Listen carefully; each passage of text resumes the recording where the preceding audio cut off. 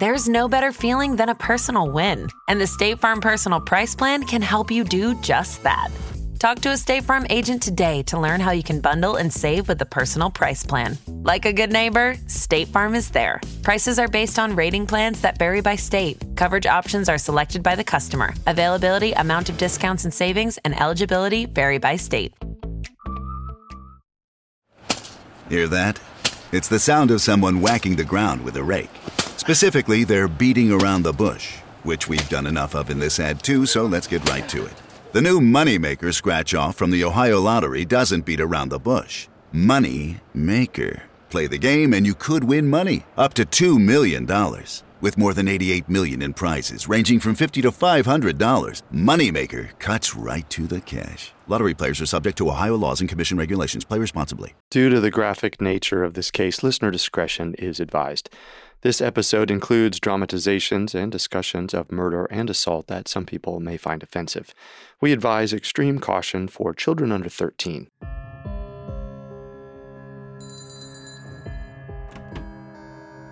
Lady Dudley, you rang?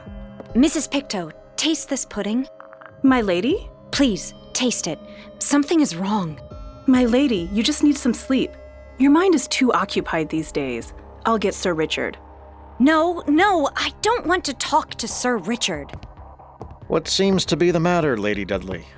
Finding fault with your food again? I'm fine, sir. My cook cannot seem to please you. Thank you for your hospitality, but I've decided to leave. Leave? What would your husband think of that? That's none of your concern. Good day, sir. Mrs. Pictou? Yes, my lady? I do believe they're trying to poison me.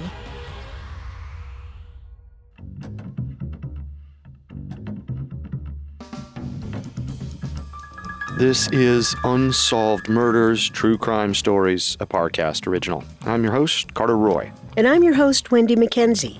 Every Tuesday, we dive into the world of a real unsolved murder and try to solve the case. You can find episodes of Unsolved Murders and all other Parcast originals for free on Spotify or wherever you listen to podcasts. To stream Unsolved Murders for free on Spotify, just open the app and type Unsolved Murders in the search bar. At Parcast, we're grateful for you, our listeners. You allow us to do what we love. Let us know how we're doing. Reach out on Facebook and Instagram at Parcast and Twitter at Parcast Network. And if you enjoyed today's episode, the best way to help us is to leave a 5-star review wherever you're listening. This is our second episode on the mysterious death of Amy Robsart.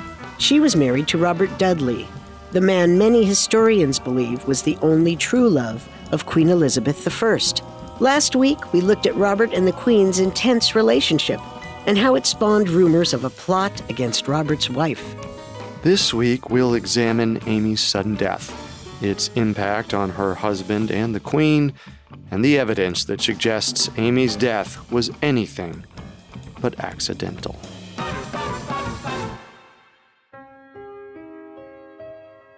In 1560, 27-year-old Queen Elizabeth I was the most eligible bachelorette in all of Europe. Earls, kings, and archdukes all made proposals, but she wasn't interested in any man. Except for one, 28-year-old Robert Dudley. He was handsome, athletic, and charismatic. As the Queen's master of the horse, he went riding and hunting with the Queen nearly every day, and soon their intense friendship was provoking comment all over the court. It was obvious to those around them that the two were falling in love. Eventually, gossip turned to the question of whether they would marry. Well, there was only one problem. Robert already had a wife. Amy Robsart was 28, beautiful, and rarely seen. She stayed in the country, moving from one friend's home to another with a small group of servants. 10 years into their marriage, she and Robert had no children and saw each other only a handful of times a year. Now staying at a friend's home called Cumnor Place, Amy Robsart became little more than a technicality as Robert and the Queen spent almost all their waking minutes together. While we have no way of knowing how romantically involved the two were, some historians believe that some kind of physical intimacy was going on. The Queen's advisors grew worried. On Sunday, September 8, 1560, The Queen's closest advisor, Secretary of State William Cecil, approached the Spanish ambassador, Bishop de la Quadra. Ambassador, I come to you asking for help. Speak to the Queen. Let her know what a mistake she is making. Of course, Secretary. But about what? This obsession with Lord Dudley. He's made himself lord of all her affairs and even the Queen herself. If she marries him, and it looks like she will, it will bring shame and ruin upon her throne. But how can they marry? He has a wife. Haven't you heard? They mean to destroy her. They say she is sick, but she isn't. She's well and protecting herself from poison. I pray to God that he would never allow such a wicked deed to be accomplished. Of course, you won't tell anyone what I'm saying. Of course not, Secretary. De la Quadra immediately began writing the King of Spain to tell him the latest when he heard some shocking news. Robert's wife, Amy, had been found dead. On September 8, 1560, servants found Amy lying at the foot of a curved staircase, killed by a fall. Her neck was broken, but there seemed to be no other marks or bruises on her body. Also, the staircase was only 8 steps high. The residents of Cumnor Place sent a servant on horseback to notify Robert at Windsor Castle. On the way, the servant ran into one of Robert's household officers named Thomas Blunt. Blunt was already on his way to Cumnor, for unknown reasons. The servant told Blunt about Amy's death. Then he pressed on to Windsor, where he met with Lord Dudley himself. Lord Dudley, sir. Who are you? Name is Beau, sir. I've been sent by Cumnor Place with some news. Your wife is dead. Dead? By a fall, sir. From a staircase. Did anyone see this? I don't know, sir. Who was with her? I don't know, sir. You don't know? In shock, Dudley fired off a letter to Blunt. The greatness and suddenness of the misfortune doth so perplex me, that until I hear from you how the matter stands, or how this evil should light upon me, considering what the malicious world will gossip, I can have no rest. Do not lie to me or hide anything from me, but send me your true opinion of the matter, whether it happened by evil chance or by villainy. Robert, aware of the gossip at court, immediately suspected foul play. He asked Blunt to speak to the coroner himself and personally oversee jury selection for the inquest. But Blunt didn't go directly to Cumnor Place. Even though he was only a few miles away, he stopped for the night at a nearby inn to hear what was being said about Amy's death. Another pint of ale. Yes, sir. What news is there of the area? I've come from Windsor. There's been great misfortune within 3 or 4 miles of here. Lady Dudley is dead. How? By a fall, sir. Down a pair of stairs. This seems strange. By a fall? Was this an accident? Some are disposed to say so, and some not. When Blunt finally reached Cumnor Place on Tuesday, September 10th, 2 days after her death, the inquest was already underway. Too late to help select the jury, he personally interviewed some of the members of the household, like Amy's maid, Mrs. Pictou. Mrs. Pictou, I know you were very close to Lady Dudley. I was, sir. So I have to ask, do you believe her death was caused by chance or by foul play? Chance, sir. Neither done by man nor by herself. If it were done by herself? What exactly do you mean by that? Nothing. Just that Lady Dudley was a good, virtuous woman. Many times I heard her pray to God to deliver her from her desperation. Desperation? Did she have a dangerous idea in her mind? No. If that's how you understand what I said, then I am sorry I said so much. Without meaning to, Mrs. Pictou had brought up the possibility of suicide. Suicide was the ultimate taboo. No well-born woman in the 16th century killed herself. Blunt seemed so shocked by the idea that he could barely broach it in a letter to Robert. I've only been here a little while, sir. But I have heard tales of your wife that make me judge her to be a strange woman of mind. We don't know for certain how Robert may have responded to this insinuation.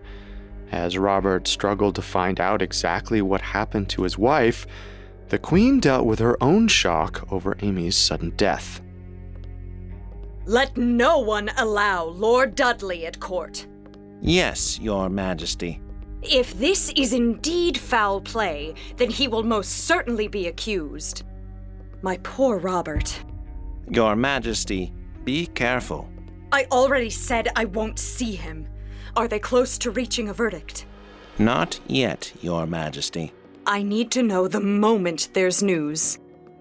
Robert resented being kept away from court. He also knew better than to try to go to Cumnor Place. He didn't want to risk appearing as if he was trying to influence the investigation. He asked Amy's half-brother, John Appleyard, to go in his place. With each passing moment, Robert grew more paranoid. After 2 years of acting like an unmarried man, his wife was finally gone under very suspicious circumstances. He knew how this looked.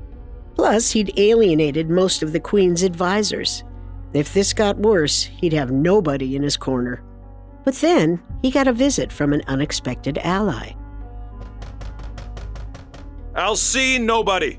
My lord, Secretary of State William Cecil is here. My heart goes out to you, young man. To lose one's wife in such a senseless way, it's unimaginable. Do they know what happened? She fell and broke her neck. The inquest will reveal more. Let's hope and pray that this is resolved soon. The Queen, does she talk about me? My lord? Does she remark on me? Will she ever want to see me again? Let's see how events come to pass. I know that I haven't always been your favorite, Secretary, but I've never replaced, could never replace, you in the Queen's mind. The following day, Friday, September 13th, Thomas Blunt informed Robert via letter that the jury would likely rule Amy's death an accident. The jury is very secret, and yet I do hear that they can find no presumptions of evil. With everything I learn, I'm persuaded that only misfortune has done it, and nothing else. Little is known about the actual investigation. It would be almost a year until the jury gave its official verdict. The reasons for this still aren't clear to this day. All Robert could do now was give his wife an elaborate funeral on September 22nd, 1560. Amy was buried at the Church of Our Lady in Oxford. He spared no expense, but he didn't attend. The Queen did not attend either. After the funeral, Robert was still haunted by his wife's death. Your Majesty, you wanted to see me? Yes. If they convene another jury, I want you to know that as far as I'm concerned, I see you no differently. Lady Dudley's death is a misfortune, but it is behind us. It may be behind you, Your Majesty, but not for me. I know what people whisper. I know what they think. As soon as the jury has given its verdict, I hope to convene another. But why? To learn the truth. We have already learned the truth. It was an accident. Let it be.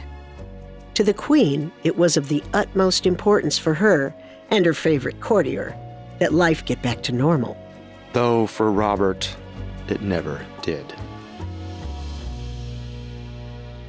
Coming up, we'll see how Amy's death left a cloud of suspicion over Robert that would eventually change history. Now back to the story.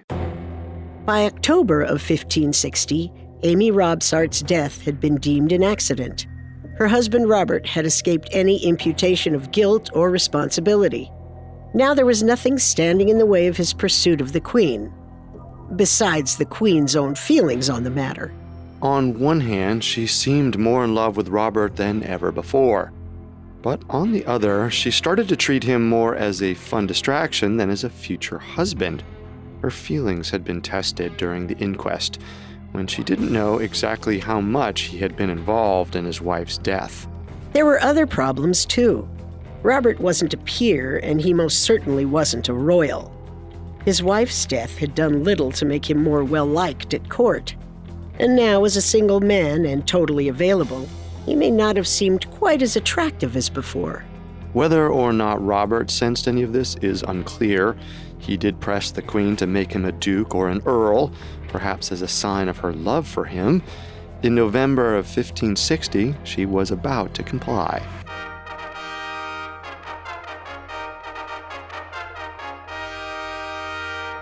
All rise for Her Majesty! Lord Dudley, approach the throne.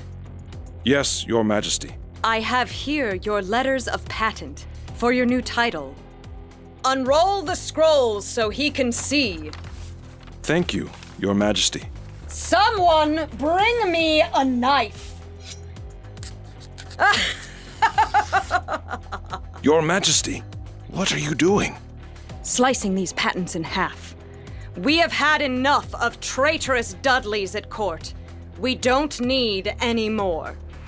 Why are you doing this to me? Everybody is looking. Because you need to understand, Lord Dudley. I will not be rushed. To make matters worse, gossip had spread to mainland Europe that Robert and Elizabeth had colluded in murder. The English ambassador, Nicholas Throckmorton, couldn't believe the talk at the French court. He was so worried that in November 1560, he sent his secretary, Robert Jones, to speak to the Queen personally. Your Majesty, I have to make you aware that there is talk. What now? The Venetian and Spanish ambassadors are spreading the rumor that you are about to marry Lord Dudley. Is that why you made your trip? It is quite a serious matter. They allege that you had a hand in the death of his wife. The matter has been tried. It was found to be contrary to that which was reported. Well, even so, Your Majesty... Lord Robert was at court when his wife died, and none of his people were present at the attempt at his wife's house. Attempt? What attempt? To this day, nobody quite understands what prompted Queen Elizabeth to use the word attempt. Some think that her slip of the tongue revealed her complicity in Amy's murder. In any event, Elizabeth never doubted Robert's innocence. Their closeness continued, but little by little it became clear that the Queen was no longer interested in marriage, to him or anyone. She did make Robert the Earl of Leicester in September of 1564, but every once in a while she needed to rein him in. Even her favorite could get on her nerves. Bring the Earl of Leicester before me at once! Yes, Your Majesty? How dare you bully one of my servants and threaten to have him dismissed? Your Majesty... Just because you cannot run headlong into my quarters as if they are yours. Your Majesty, please. God's death, my lord. I have wished you well, but my favor is not so locked up in you that others shall not participate thereof. And if you think to rule here, I will take a course to see you forthcoming. I will have here but one mistress and no master. For the rest of her reign, Elizabeth would stay single and eventually become known as the Virgin Queen. For his part, Robert stayed loyal to Elizabeth and was content to remain her favorite. But around 1570, he began a relationship with a widow named Lady Douglas Sheffield. In 1574, she gave birth to Robert's son. Robert did remarry in 1578, but not to Lady Douglas Sheffield.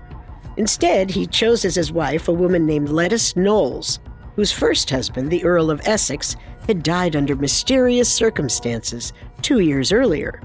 The two had a son named Robert Dudley, Lord Denbigh. Finally, Robert had a legitimate heir. But in 1584, when the little boy was only 3 years old, he died. Robert and Lettice were overtaken with grief at the loss of their child. And just when Robert reached his lowest point, he was hit with another blow. In September of 1584, just a few months after the death of his son, Robert received a letter from the Queen's advisor, Francis Walsingham.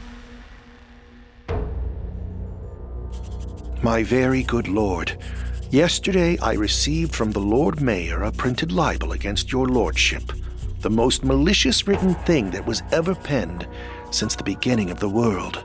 It was malicious indeed.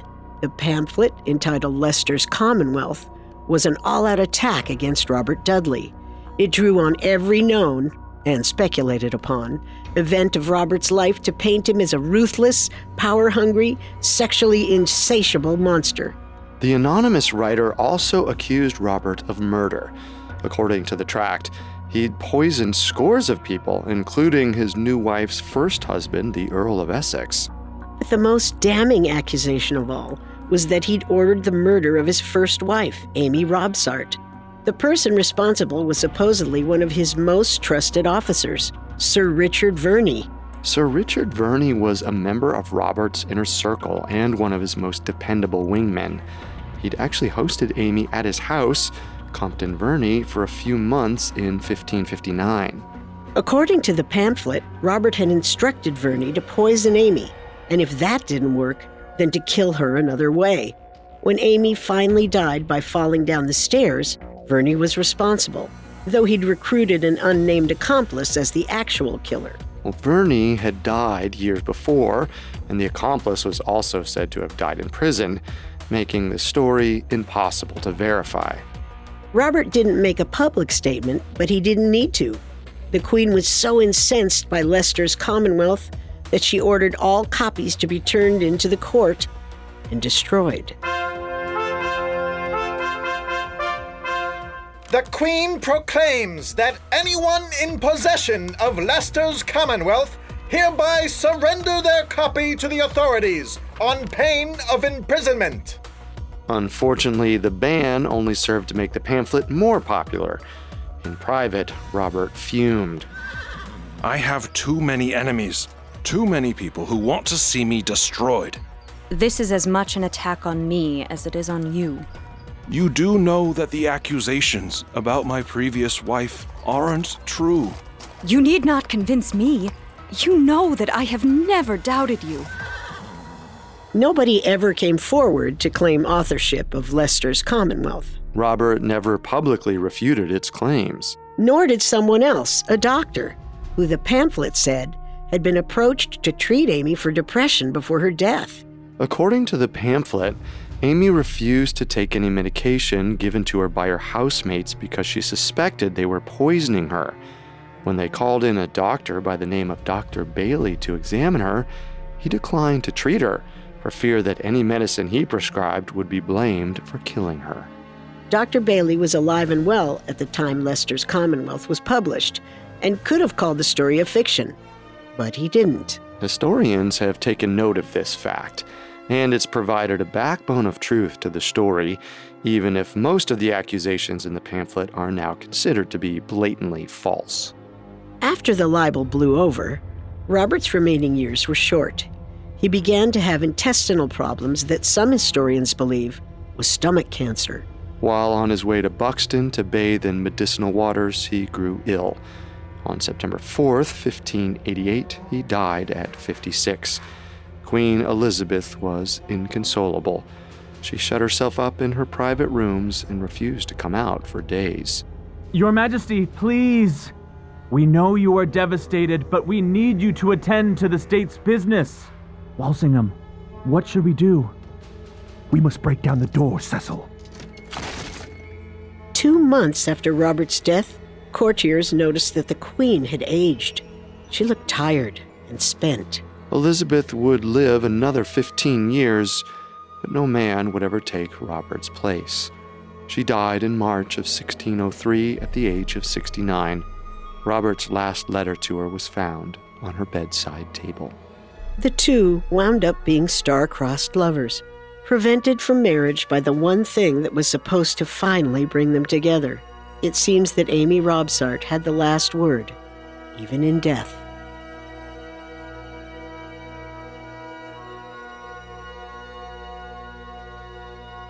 Coming up, we dive into the theories about what actually caused Amy's death and look at new evidence that may reveal her true murderer.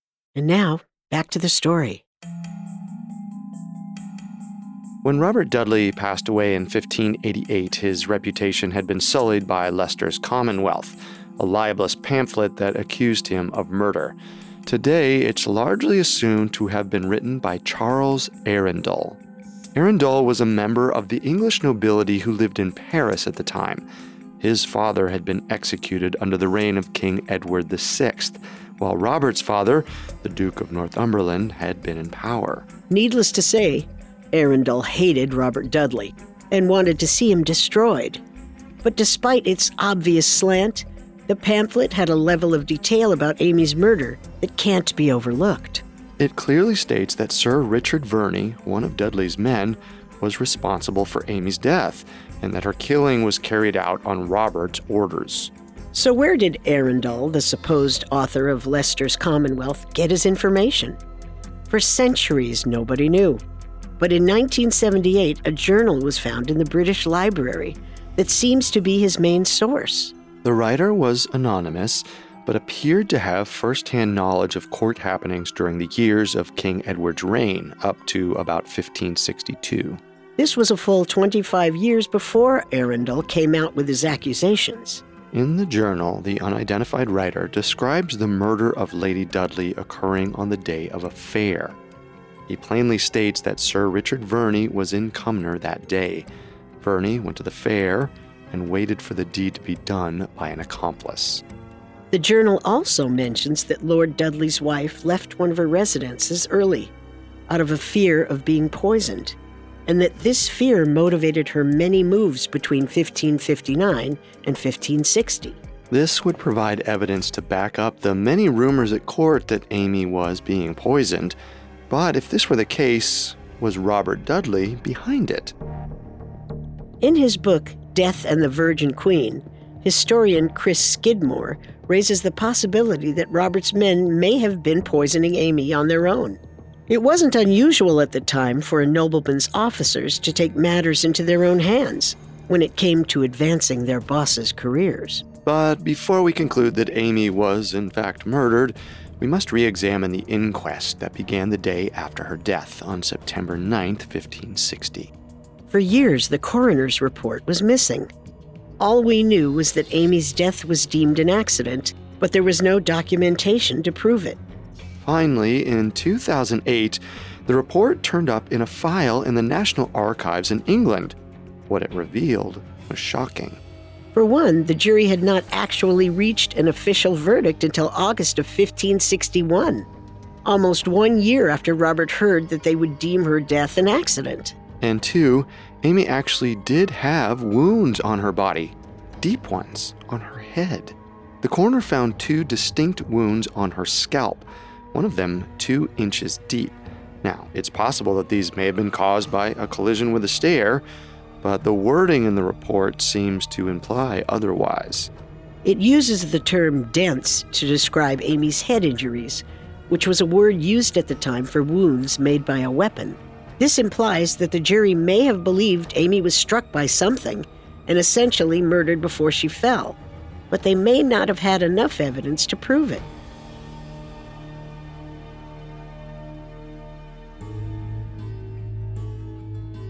Because we know so little about the jury's investigation, it's impossible to know for sure. All we're left with are several theories which may explain Amy's death. Those are accident, natural causes, suicide, and murder. The accident theory is, of course, the official reason, but today it's hard to prove. Cumnor Place and its curved staircase were torn down in the early 1800s. Historian Chris Skidmore reconstructs the staircase based on a 19th century description of the house and a drawing of the stairs. Based on both of these sources, he describes the stairs as curved around a supporting beam, set into 2 tiers and broken up by a landing in the middle. The bottom set of stairs was said to be no more than 8 steps high. Could Amy have fallen down 8 steps and died? Possibly. Falls are the third leading cause of accidental death in the U.S. after poisonings and car accidents. Even though a curved staircase with a landing in the middle is reportedly safer than a straight staircase down, they still can cause bad falls. Skidmore also states that the majority of falls begin on the top 3 stairs, which would make a staircase of even a dozen steps dangerous. Well, then there's the natural causes theory. Did Amy die while she was walking down the steps from an illness or disease? Some have theorized that she had an aortic aneurysm, others that she had breast cancer. One theory, put forth by a Scottish professor of surgery in 1956, suggests that breast cancer may have made Amy's bones and spine extremely brittle and fragile. With her bones in this state, the pressure on her neck caused by walking downstairs may have made her neck bone fracture all on its own. Some cancer patients also suffer from a condition called hypercalcemia, in which extreme high levels of calcium in the blood cause fatigue, agitation, and loss of balance. This would explain Amy's agitated behavior on the day of her death, and why Ambassador de Feria wrote the King of Spain that Amy had a malady in her breast. But there's no evidence that she actually had breast cancer. With that in mind, the most accepted theory is suicide. For this, we don't have to look much further than the words of Amy's maid, Mrs. Pictou. Blunt never asked the maid whether she thought Amy committed suicide. She basically volunteered that she had. Suicide is a reasonable theory, given the fact that Amy must have been aware of the gossip about Robert and the Queen. But one of the few letters written by Amy that survives today is addressed to her tailor. In the letter, written about 2 weeks before her death, she asks him to make her a gown with as much speed as you can, and spells out exactly how it should look. Historians point to this letter to cast doubt on the suicide theory. But would someone so religious as Amy have committed suicide? It really was a last resort for people living in the 1500s, not to mention a sin that would have sent her, in her mind, straight to hell. Lastly, there's the belief that Amy was murdered. Clearly, this was a popular opinion at the time, but most historians discount the theory that Robert ordered her death. It's clear from the letters he wrote in the direct aftermath that he was genuinely shocked. And the Queen, it's widely held, was too smart to order Amy's death herself. She would have known that the scandal surrounding her and Robert would only intensify. So, who could be responsible?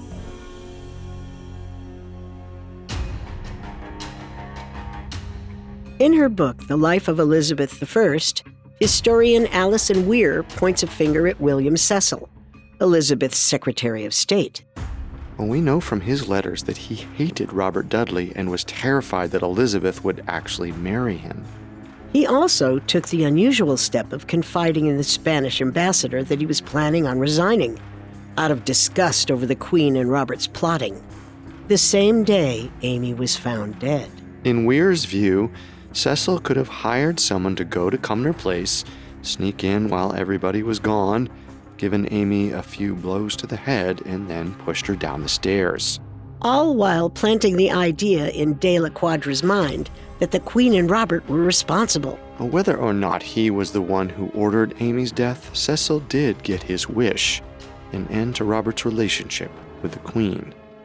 So, now that we have all of the evidence, let's look at which theory makes the most sense. I'm thinking that suicide is the most reasonable explanation. Neglected wife, her husband having an affair with the Queen, plus her belief that she was being poisoned and lied to about it. There's also the fact that she ordered everyone out of the house before she died. I'm going to say that Amy Robsart threw herself down the stairs.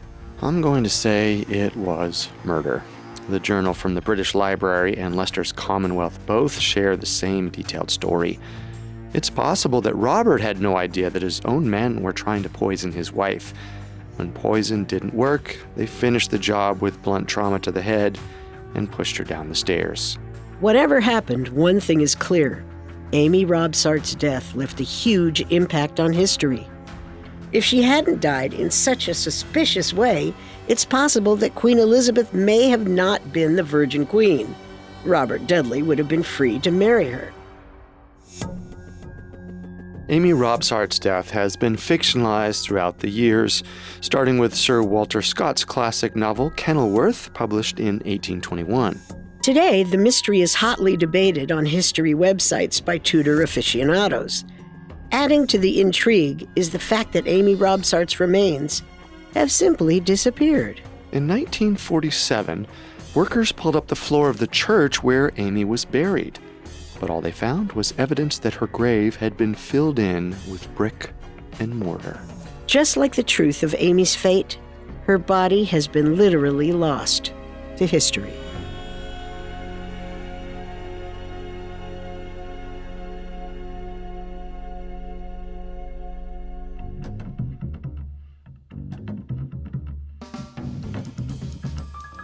Thanks again for tuning into Unsolved Murders. We'll be back next Tuesday with a new episode. For more information on Robert Dudley and Queen Elizabeth, amongst the many sources we used, we found Death and the Virgin Queen by Chris Skidmore to be extremely helpful to our research. You can find all episodes of Unsolved Murders and all other Parcast originals for free on Spotify. Not only does Spotify already have all of your favorite music, but now Spotify is making it easy for you to enjoy all of your favorite Parcast originals, like Unsolved Murders, for free from your phone, desktop, or smart speaker. To stream Unsolved Murders on Spotify, just open the app and type Unsolved Murders in the search bar. And don't forget to follow us on Facebook and Instagram at Parcast and Twitter at Parcast Network. We'll see you next time. If we live till next time. Unsolved Murders True Crime Stories was created by Max Cutler and is a Parcast Studios original. Executive producers include Max and Ron Cutler. Sound design by Carrie Murphy, with production assistance by Ron Shapiro, Carly Madden, Isabella Way, and Paul Mahler.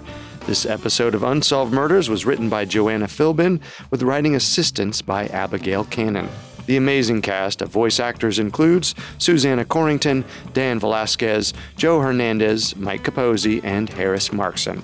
It stars Wendy McKenzie and Carter Roy.